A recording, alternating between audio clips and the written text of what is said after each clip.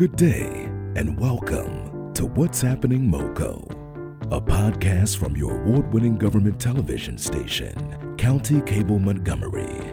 Now, here's your host, Derek Kinney. Good day, and welcome to this episode of What's Happening MoCo. In today's episode, we talk to Council President Tom Hucker. Good day, Council President Hucker. How are you today? Good day, Derek. How are you? I'm all right. I'm hanging in there like everybody else. Understood. Thank you for taking this time out today to speak with us and to share such valuable information with residents. And before we get into the heart of it, because of course now in the county and I guess throughout the country, the big issue is vaccinations. So before we get there, we'll talk about that, and we'll talk about how you've been taking proactive action and making sure that residents are aware of what's the status and what the dynamics are in the county. Let's talk about your past. Uh-oh. Well, your political career. How did you become council president? How did you start in Maryland politics and county politics and become a council member serving the constituents of, I believe it's District 5? Was it? I am, yes. I represent District 5. It's a great honor. The county's divided up into currently 5 districts. So there's, 1.1 million residents of the county. So that means I have about 200,000 direct constituents, but everything we do at the county council really affects all the residents. We all vote on the master plans all across the county and the appointments. We've, confirmed the appointment executive branch that cover the whole county, of course, and approve the budget that covers the whole county as well. So I get a lot of emails about stop signs and potholes and trash pickup and things like that in Silver Spring and Tacoma Park, all the way through White Oak and East County, which is my district. But I also spend most of my time dealing with countywide issues. Yeah.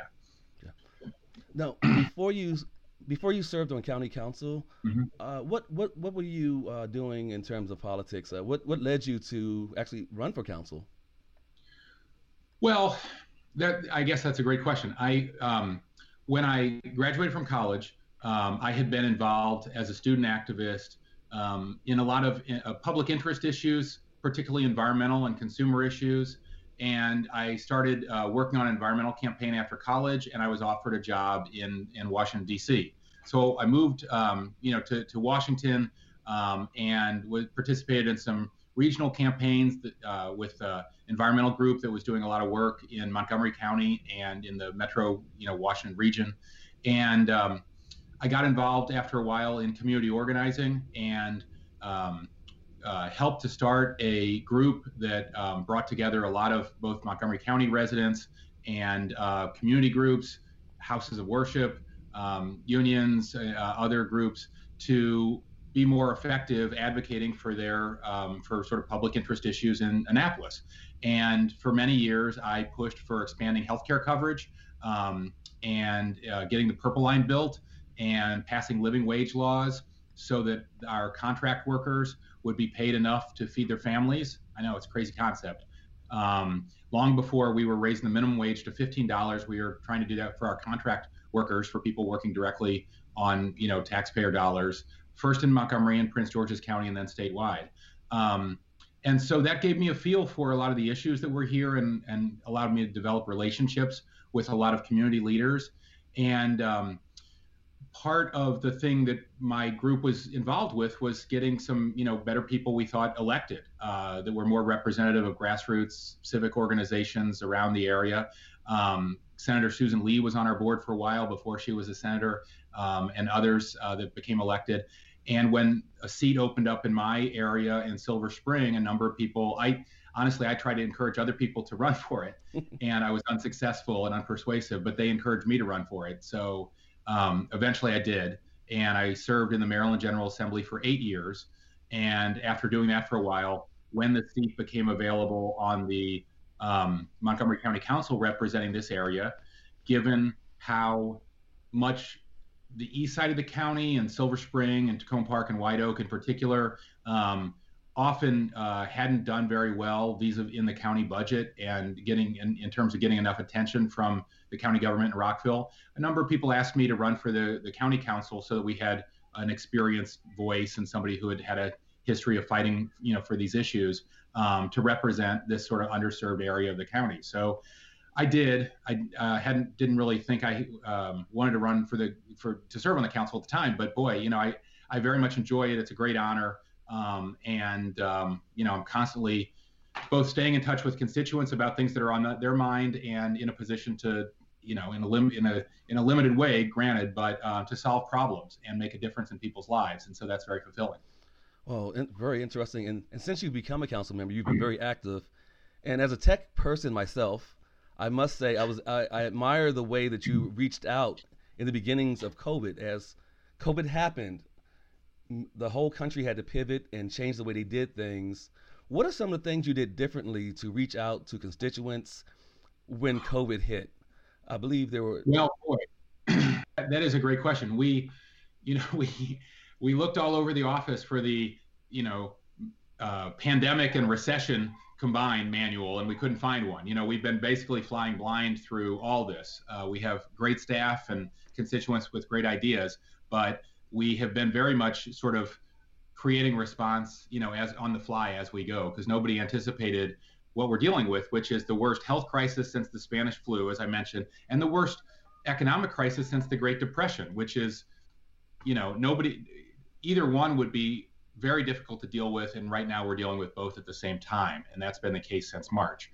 So you're right. Montgomery County is well known for having an extremely active, vigorous civic culture. Hundreds of people routinely turn out for our public hearings on various pieces of legislation before the council. But that became very quickly not possible under COVID. So we began meeting remotely over Zoom as the council. We had to deal with the technical challenges of streaming those videos live so that people could follow exactly what we're doing, and they could offer testimony on bills that were before us in public hearings, and so that we could just be fair to everybody and very transparent about what we're doing, which are values that all my colleagues on the council, very, very much share. I also, I have great staff, Chief of Staff Dave Kuhns and about 5 others. We put together, even before I was council president at this time, several different town halls to try to safely communicate to our residents what was happening, in real time. And it began with a public health town hall that our top health officers attended to take questions from the public. And several thousand people attended that on the very first night. So that was an indication people were really hungry for information. And after that, we polled people and asked what they wanted to hear about. And they asked, this was, as we went into the tragic murder of George Floyd and the escalation of the Black Lives Matter movement. People wanted to talk to the police chief and the police union and many of our public safety staff to talk to them about their practices and what was good and what needed to be reformed here in Montgomery County. So we had a big public safety town hall. We had several other specialized ones, one dealing with our elementary and high school students with MCPS leadership on the call. We had another one with Dr. Pollard, the president of Montgomery College, and a lot of students from Montgomery College and college-age students talking about the isolation and the challenges of virtual learning and many of the other things that they were dealing with, and got some great ideas from them about how the county could help to combat those challenges. And all in all, we had about 12 town halls, and thousands of people attended them. And we've continued to just try to communicate with people through various platforms, as you suggest. I have a few Twitter feeds. I think have linked to one, and Facebook pages, and then we send out a weekly newsletter to communicate with people. And I'm a firm believer all my best ideas, started out as somebody else's idea.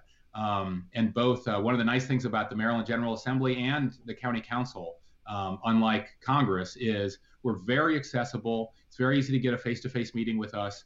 And if you have any good ideas, and of course in Montgomery County we have the most educated population in the country, so I have thousands of residents that have great ideas all the time, and they make policy suggestions. Many of them work in our national think tanks and work on Capitol Hill and for federal agencies. So they are full of suggestions, and it's fun for me to bring many of those to the council, just as it was to bring them to the state legislature when I served there, and to try to build support for them among my colleagues. Incredible. And I think that's a good segue You mentioned town halls, and recently there was a town hall on what else? Vaccinations that the council hosted. Tell us about that town hall and perhaps provide us with a status update of where we are with vaccinations in the county. Well, obviously, our highest priority for 2021 is getting every dose of vaccine into arms of people in Montgomery County as quickly as possible, and following the right prioritization list. Unfortunately, we get all our vaccines from the state, and the state gets all its vaccines from the federal government, and there aren't enough vaccines to go around. So thankfully, we have now a partner in the White House again with Joe Biden, and we're hoping to work closely with the federal government to improve the terrible vaccination rollout that's been happening, since the beginning over the last few months. You've seen President Biden recently order 200 million doses, and he has set a public expectation of trying to get 100 million doses into people's arms in the first 100 days. That's extremely ambitious.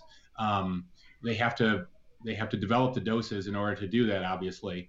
Right now, the state is getting about 70,000 doses a week, which isn't nearly enough. And it's been frustrating for us at the county level because we don't feel like we're getting enough. We have not been getting enough.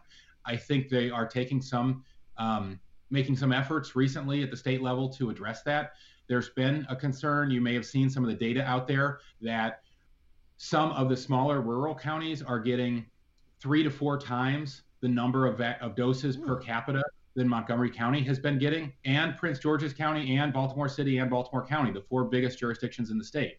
So I don't think it's a question of our relationship with the governor or anything like that. It's a question of it seems like more per capita for unexplained reasons. We're going to small rural counties, and obviously we have nothing against them. Those folks need to get vaccinated as well.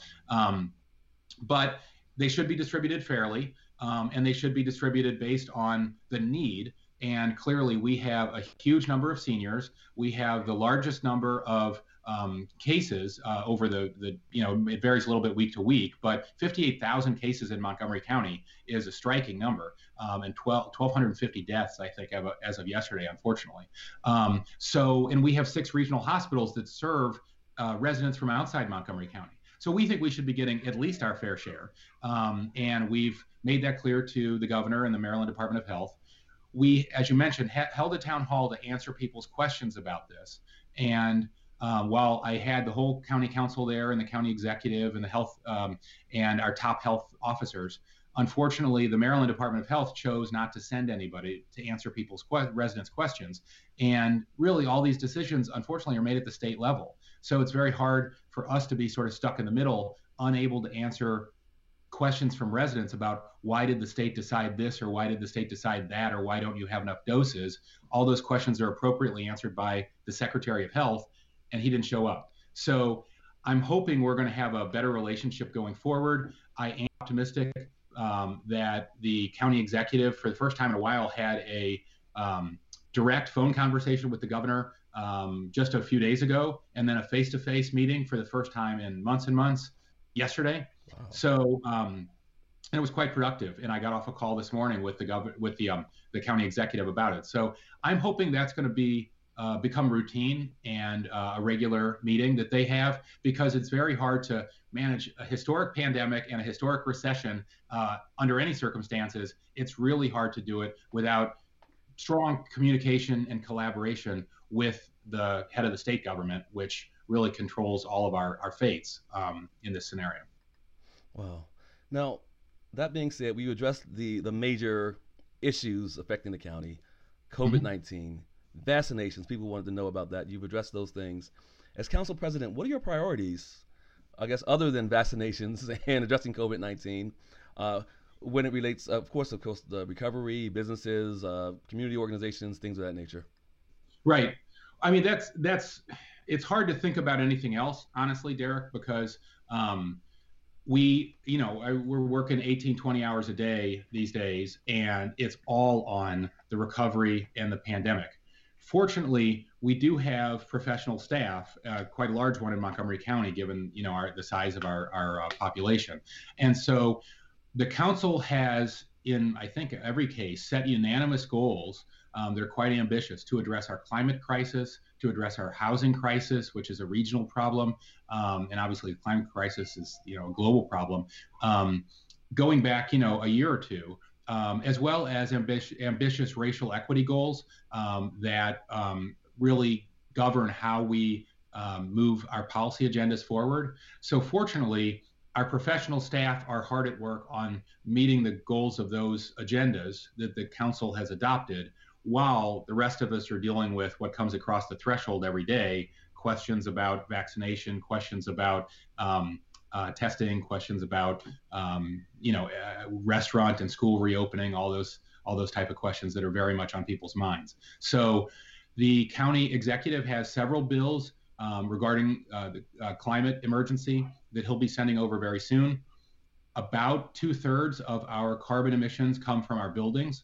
And so the first two bills really look at tracking how much energy is used by our commercial and residential buildings, our multifamily buildings, like big apartment buildings, and not just tracking them, but then setting higher standards for using energy efficiency materials and making other retrofits so that they lower their energy use and therefore their energy bills. And if we can get building owners to make those kind of investments that will pay themselves back over time in the form of lower energy bills, that not only is good for their bottom line, it not only produces a more comfortable climate for their tenants, but it's good for the environment, good for the climate as well. There's no way to deal with the climate crisis without driving down the carbon use that comes from our buildings, both commercial and multifamily residential. We also are getting our first electric buses on the street. They're already up and running. We're expanding our transit network. We started several months ago the first bus rapid transit corridor in the country. In the state, which is entirely in my district. I'm excited about, from Burtonsville in East County at the corner of Prince George's and Howard County with Montgomery, all the way down to the Silver Spring transit station along the Route 20 corridor. And it serves some of the most heavily transit dependent residents in Montgomery County. Up there, 38% of residents don't have a car, but they still need to get to work. So, and many of them during this COVID pandemic are essential workers. They're heavily Black and brown workers that are working in our grocery stores, that are working in our hospitals, that are working in nursing homes. They need to get to work whether or not they have a car. So we're long overdue to give them first-class transportation since they don't have a metro up there. And I'm really proud to be part of the team that got them a flash bus, it's called, starting in July. And already, even during a pandemic, it's become the route on our whole countywide system with the third highest ridership. So that only shows it's going to build over time. It's only a few months old and it's already very, very successful, which is unusual for a bus route. So we have better buses. We have electric buses that have started up. We are monitoring and shrinking the carbon footprints of our buildings. And we're doing a lot of other work in the land use area to concentrate development around transit so that people don't have so far to drive to work, and that will get cars off the road as well. All that combined is part of our strategy to address the climate. We also have this huge housing crisis. Regionally, our housing is some of the most expensive in the entire nation.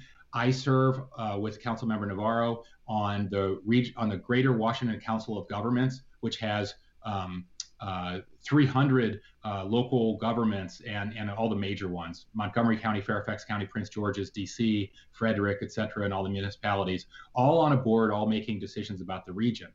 We hired the best consultant we could find. We had them assess the housing market. They decided we have a huge housing emergency. We agreed with their report, the conclusions, and not just at the COG board, but then at the Montgomery County Council, we've adopted ambitious housing goals of building about 10,000 new units every year for 10 years. Because we're lucky, we have a good economy around here, and it's very stable because of the federal government and a vigorous private sector. And a lot of people want to move here, and they're emptying out from other areas of the country. But unfortunately, the cost of a starter house for new families, the cost of a one-bedroom apartment far exceed the cost in other areas of the country. And that's not really fair. And it makes people who want to buy a house, it prices them out of the market. And it stretches out the housing market because it makes people buy farther and farther from the core in DC and Silver Spring and Bethesda, where the jobs are. So none of us want all those people in front of us on the Beltway either. So we've been trying with our land use policy and our housing policy to concentrate our development very much around transit stations, so people who don't have a car, and even those who do, have a choice about how to get to work. They can ride transit, and that's better for all of us in terms of congestion. It's better for the climate as well. Whoa, that's a lot. And it shows your priority. No, it's okay. Actually, priorities. And I think it's good for people to understand that while you're dealing with an unheard of, unprecedented crisis in the county, you're also still managing the day-to-day. You're also working and operating towards the future for not only current residents, but future residents. And I think it's good for us to be aware of that and good for you to share. Now, if there are residents or others that want to find out what's going on with you or want to contact you, you mentioned it earlier that people can reach you through your Twitter account. Right. And the Twitter handle is @CM Hucker. That's twitter.com/CM as in Mary Hucker, HUCKER. For those that are listening to the podcast, you can reach him there, probably via direct message or even a mention will get his attention. As he mentioned earlier, that he has a very active staff that will surely respond to you, and also visit the council website, of course, montgomerycountymd.gov/council, COUNCIL. Hopefully I spelled that correctly. Spelling bee time. And I thank you so much for, yes, sir. Oh, and can I just add there? Of course. Thank you for pointing all that out. My personal Twitter is also just @TomHucker, okay. And it's got all the same content plus a few pictures of my kids you might have to put up with once in a while. So feel free to follow me at that as well. There's more followers there. Feel free to call my office. I know not everybody's on Twitter or Facebook. So my office is 240-777-7960. All the council staff are working remotely right now, but often the phone line is forwarded to their cell phones. And in any case, please leave a voicemail and one of my staff will get back to you. Please feel free on the weekends or evenings, any emergency, call my cell phone, 240-481-4825. I have it with me all the time. Just ask my wife, unfortunately. And, I'll get back to people about anything that's urgent. If they have any emergent issues. Emails are also great because almost any problem I need to solve, I have to involve my staff and the county executive branch's staff. So I can bring in the permitting services or housing department or something like that, depending on the issue. And so feel free to email as well, which is just— What is your email address? tom.hucker@montgomerycountymd.gov. tom.hucker@montgomerycountymd.gov.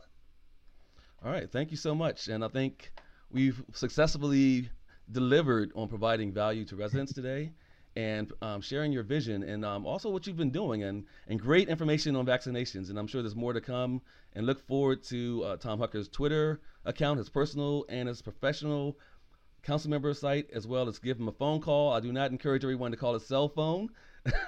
as he mentioned, he's working 18 to 20 hours a day, so we hope that he's able to get some sleep now and again. We thank you for your time today, Tom Hucker, for visiting us, and we welcome you back anytime you have something that you'd like to share with the residents. And of course, we thank you out there for listening to the podcast or watching the podcast on Facebook or YouTube. And as always, we ask you to ask the question, what's happening, MoCo? Because you deserve the answers. And of course, last but not least, we heard from some residents that mentioned that they would like to hear something about businesses that are flourishing and pivoting during COVID-19, as well as organizations that are helping seniors at this time. We've heard you, and we will produce content that reflects what you've asked. And be sure to support us as best you can by subscribing to this podcast, visiting and liking our Facebook page, What's Happening MoCo Podcast, and joining us on Twitter at County Cable MoCo. Have a good one, MoCo. Thanks for listening, and please subscribe.